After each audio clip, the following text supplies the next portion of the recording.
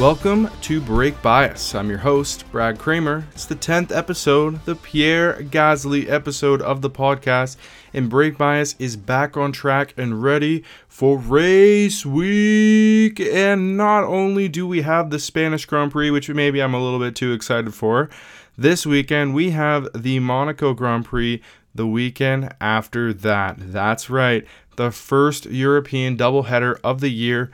And I can't wait to talk about it, so let's get right into it. It's lights out and away we go! Oh, the Spanish Grand Prix. Typically one of the most forgettable races of the year, but people give it a harder time than it actually deserves, at least in my opinion.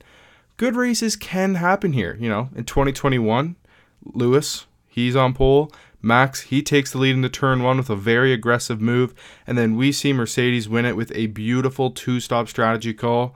Lewis blasts past helpless Verstappen on the final laps. I'm not sure if it was, I want to think it was the second last lap of the race, but it might have been a little earlier than that. But Lewis takes a brilliant victory thanks to Mercedes, definitely best strategy call of the season when it came to just pure race strategy. I think their actual best call of the season, unless, I don't think it was a mandatory decision, but taking that 10-place grid penalty in Brazil, sure, they ended up getting sent to the back in qualifying because of that weird DRS rear wing infringement, but I think taking that 10 grid penalty to give them that power the rest of the year was brilliant.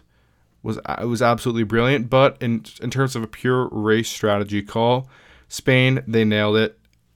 Basically everywhere else last season they seemed to screw it up, but I wanted to at least give them their props in Spain because that was a beautiful call, and Red Bull basically did the same thing to them in return in France, but anyway, we're not here to talk about that. Anyway, also in 2016, Max Verstappen, he became the youngest Grand Prix winner in history at Spain.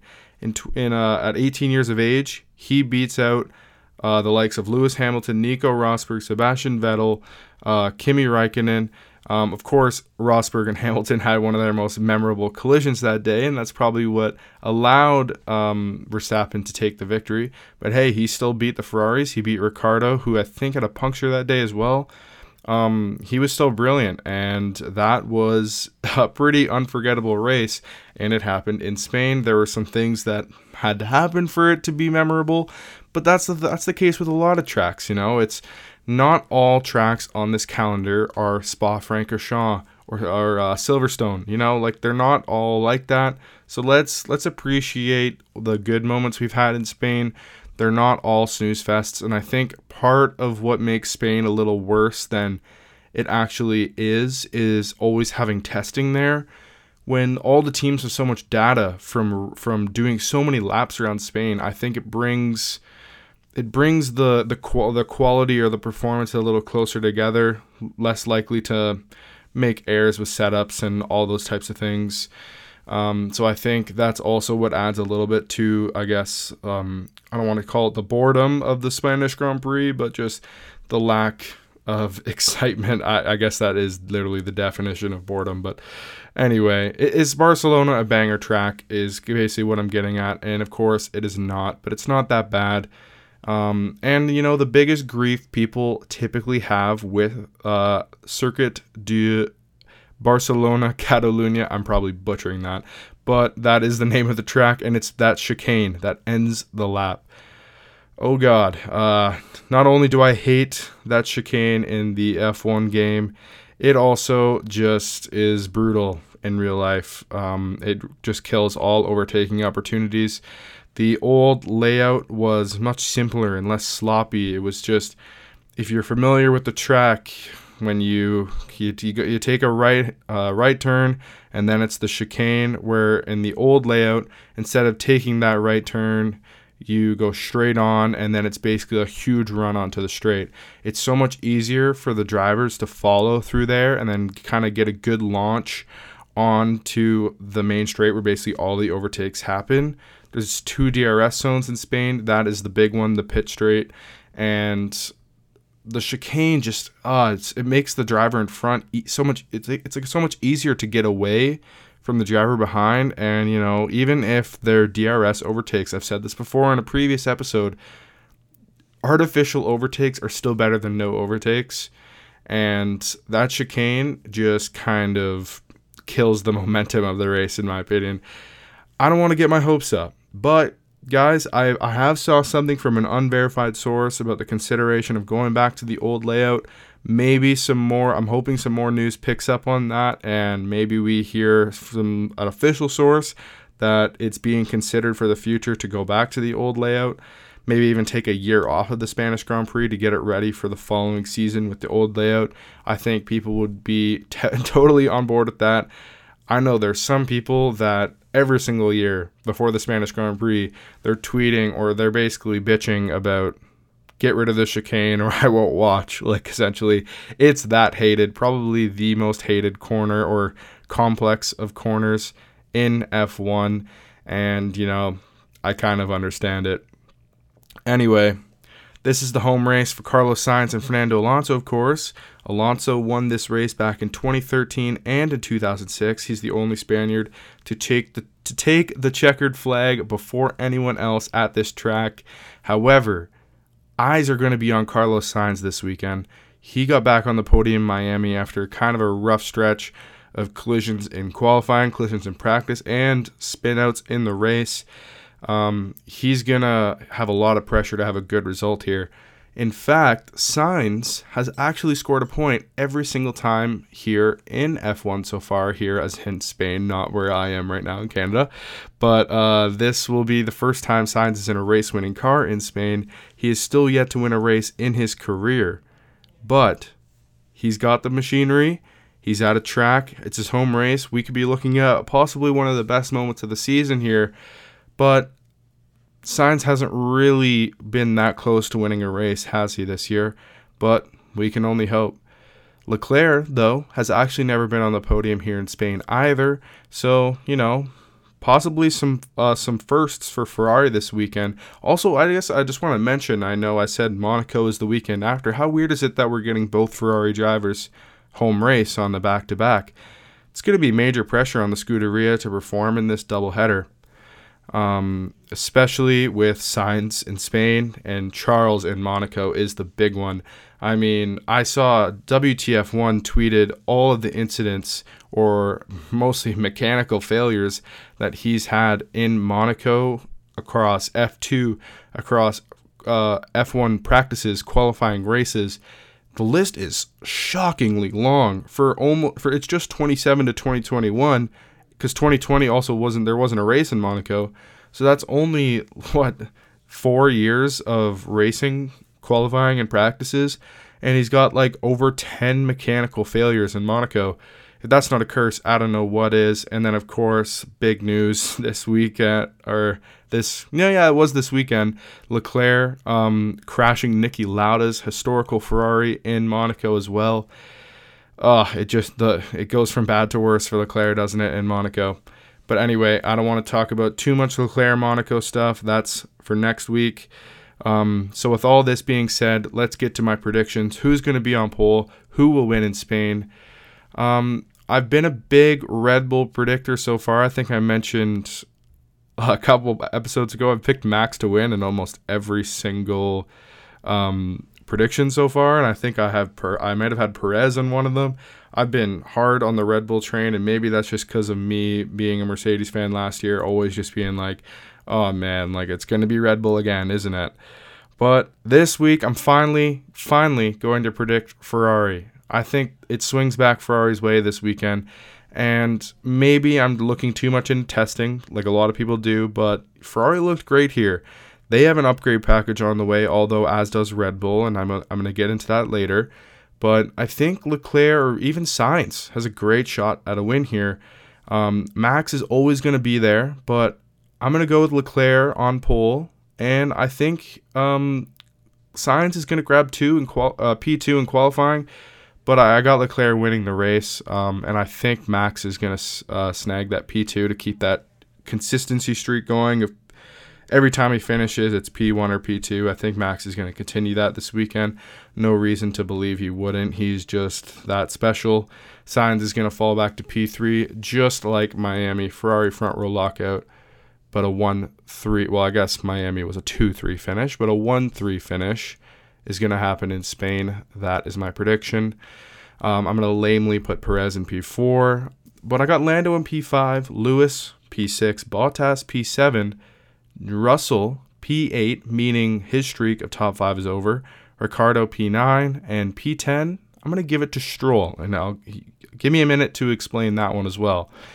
But first, my bold prediction, I guess it's besides Russell losing his top 5, Stroll scoring, or McLaren having a mega bounce-back weekend after a shocker in Miami, is that I think Sainz is going to be like deathly close to pole position. I think Leclerc is somehow still going to squeak it out, but I think this pole position fight between the Ferraris is going to be like under half of a hundredth of a second. Like, I think it's going to be that close. I think the gap between Sainz and Leclerc is just going to be tiny here. Leclerc is still going to get it, and it's going to be heartbreaking to see how close Sainz was to that pole position. But I guess I also want to shout Lando. I think that, like, out of nowhere, we might see like a Lando like P3 in qualifying or something like that. In the race, I don't think McLaren's going to be that far ahead, but I do have him best of the rest. But I think in qualifying, we might see some like shock Lando performance here. McLaren was great here in testing as well. They fell behind in Bahrain because of like issues with the car, but in Spain, it was Russell calling out Ferrari and McLaren for being the ones to look out for. It didn't even mention Red Bull, although I guess I wouldn't either if I was in Mercedes. But anyways, that's my bold prediction. I still think Max moves up to P2 in the race. I think Ferrari finishes on the podium. I don't have anything bold in terms of where they actually finish, but I think we might see some things in qualifying that are pretty shocking. Anyway, I got some quick mentions later about some possible upgrades, but there was no race this weekend, which means it's time for silly season. All right, whose seat is it gonna be today? We are going to be talking about the hottest seat in F1 in the most unfortunate sense, and that's the seat of Canadian Williams driver Nicholas Latifi. This weekend, it has been announced that Nick De Vries will be in Alex Albon's seat for FP1, fulfilling one of the 2 mandatory young drivers tests that all teams have to do. De Vries is hardly young. He's actually the Mercedes reserve driver as well, but I think this confirms that the reigning Formula E champion was definitely in the running for the seat that Albon was able to get in for this year.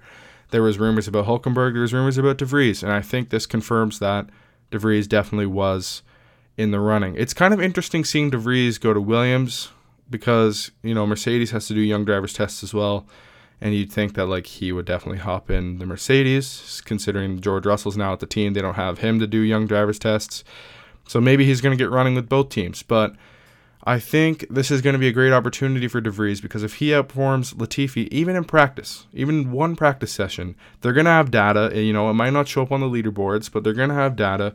If De Vries is looking much better than Latifi, it's going to be a horrible look for our fellow Canadian.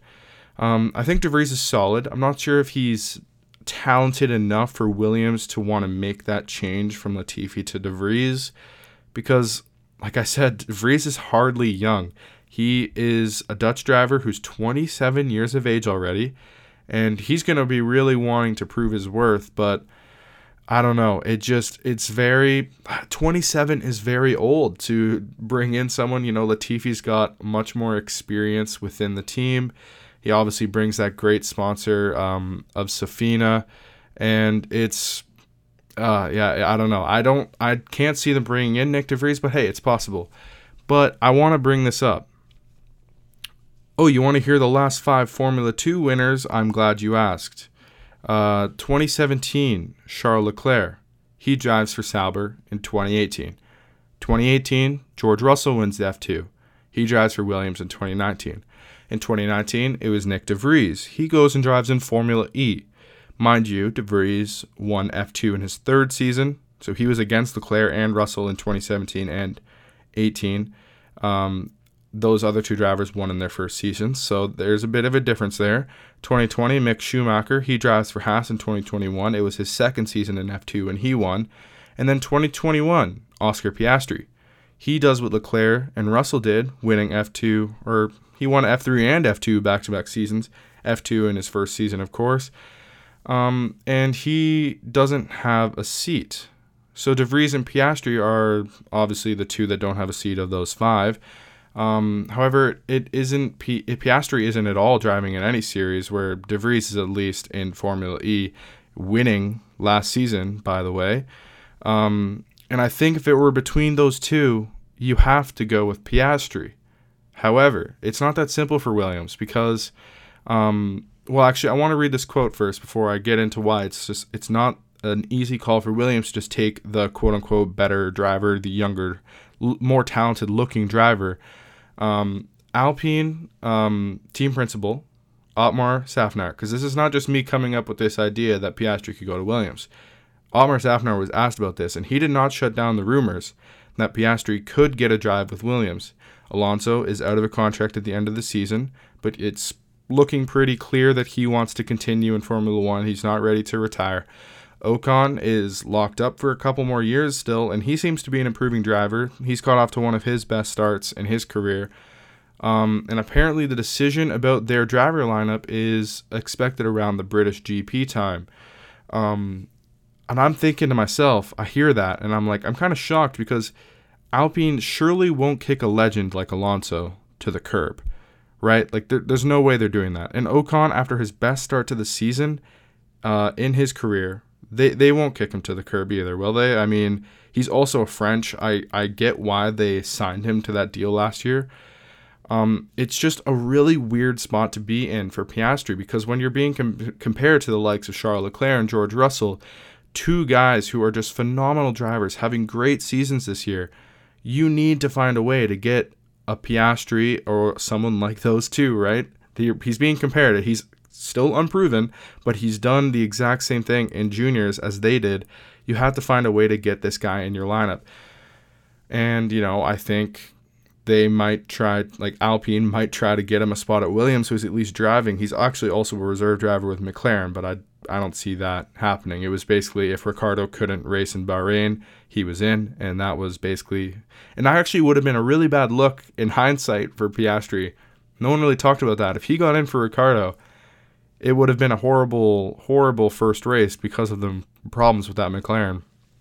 But anyway, the issue for Williams, as I was mentioning earlier, is actually very simple. Latifi is the more experienced driver, as I mentioned. He's got the huge sponsor in Sofina, as I mentioned.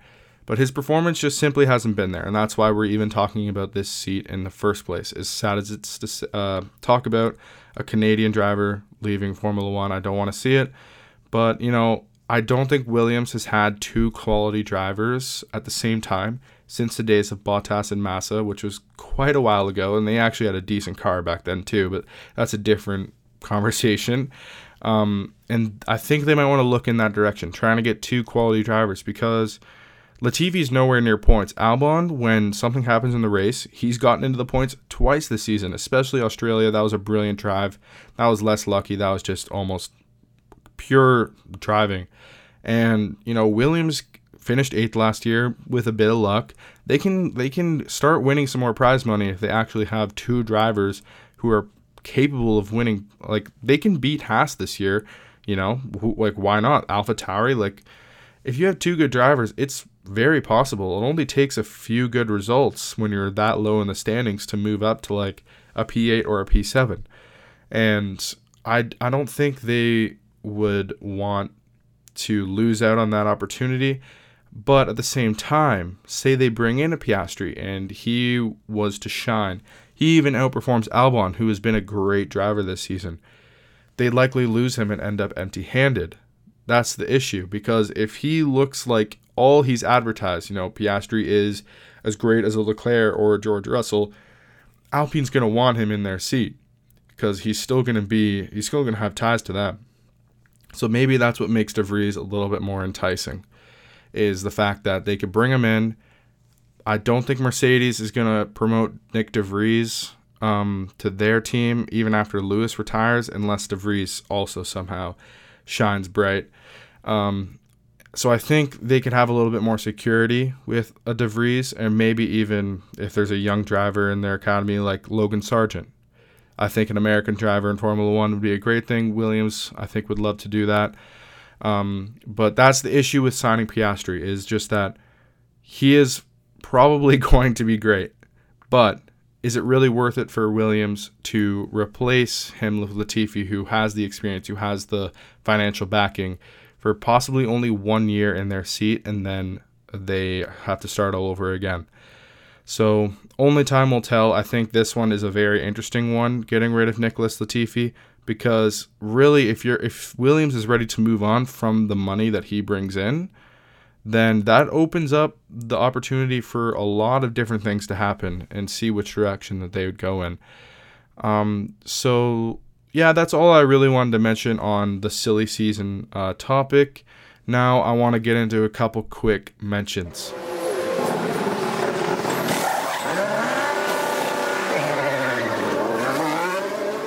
All right, quick fire mentions. Sometimes I do these quote-unquote quick fire mentions and they are not quick at all, so I'm going to try to run through these a little quicker this time. First, Red Bull. They're bringing a pretty significant upgrade package to Spain, as I hear, improving aero, saving a few kilograms of weight.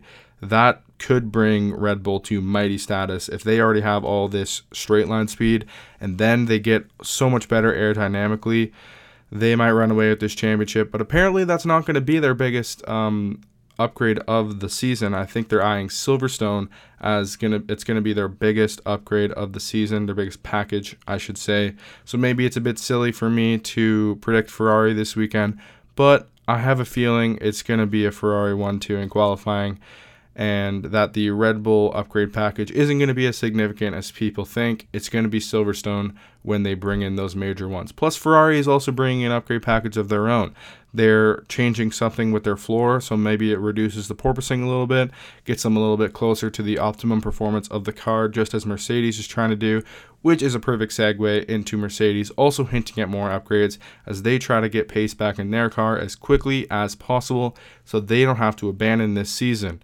Because time's running out here. Mercedes has to figure some stuff out if they want any chance of competing. I would say, honestly, it's already over because they have to kind of be on top of Ferrari and Red Bull to catch up. They can't just get to their level and then think that they're going to compete because they're already so far behind.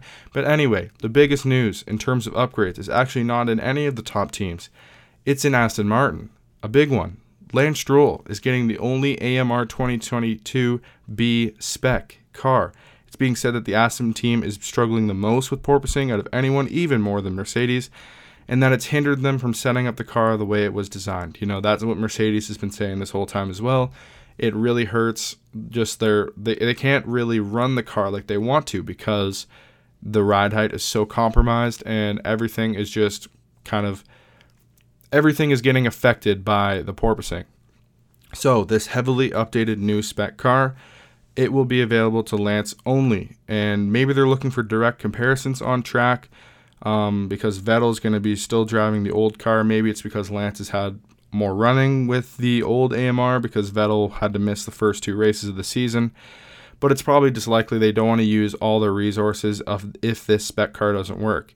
So I'm told that this AMR, the reason I'm calling it a spec car is because it is so heavily upgraded. It's like almost a brand new car, even though it technically is the same car. But I think what this all means is if this heavily upgraded Aston does not work, if they don't see major improvement, it is very possible that they will start over completely from a design perspective. And that could mean, I don't want to say it, but that could open up a possibility for like a 2021 Haas scenario where they just kind of give up.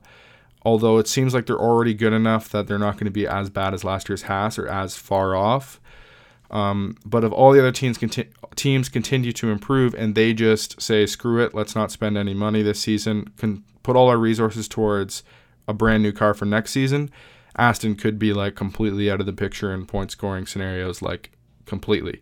So I just wanted to throw that out there for you guys if you guys haven't heard that, because that could be huge, and it could be great news for other good teams who are just trying to pick up some points, because they're going to be hoping that this Aston car does not work. So that's why I have Stroll P10, because I don't think, I mean, Aston has been a bit of a letdown, let's be honest, and I think it wouldn't shock us to see them kind of screw this up. But I think with a heavily upgraded car, if it's going to be that far ahead, I think Aston is close. Like, they've gotten themselves closer. You know, they scored points in Imola. Lance kind of luckily scored in Miami. Vettel should have scored. They're not that far off, and if this car really is that heavily upgraded, I don't think it's going to be like a total disaster. I think that would be ridiculous to suggest, honestly. So I got Stroll in P10, and I think we might see a pretty solid qualifying from him as well. So let's go Canada. Let's go Lance Stroll. I want to see P10. I want to see Aston up there. I think when Aston first got announced that it was joining Formula One, everyone wanted it to succeed, especially after such a great 2020 season with Racing Point. I think the expectations for them were so much higher. But, you know, they did say it's going to take some time, but their goal was to become a title-winning unit. Eventually, they might still get there. You know, the factory is being built, so don't give up all hope on Aston yet. But this could be a pivotal weekend in their future.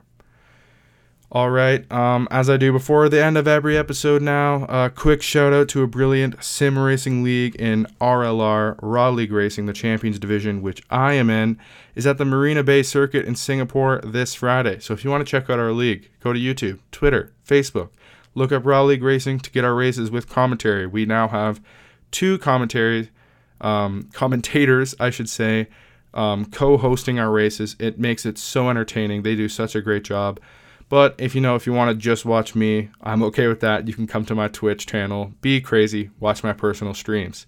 So that will do it for the Pierre Gasly episode of Brake Bias. I'm your host, Brad Kramer, and I'll be back with episode 11 next Monday after the Spanish Grand Prix to talk a little Espanol and a little bit of Monaco.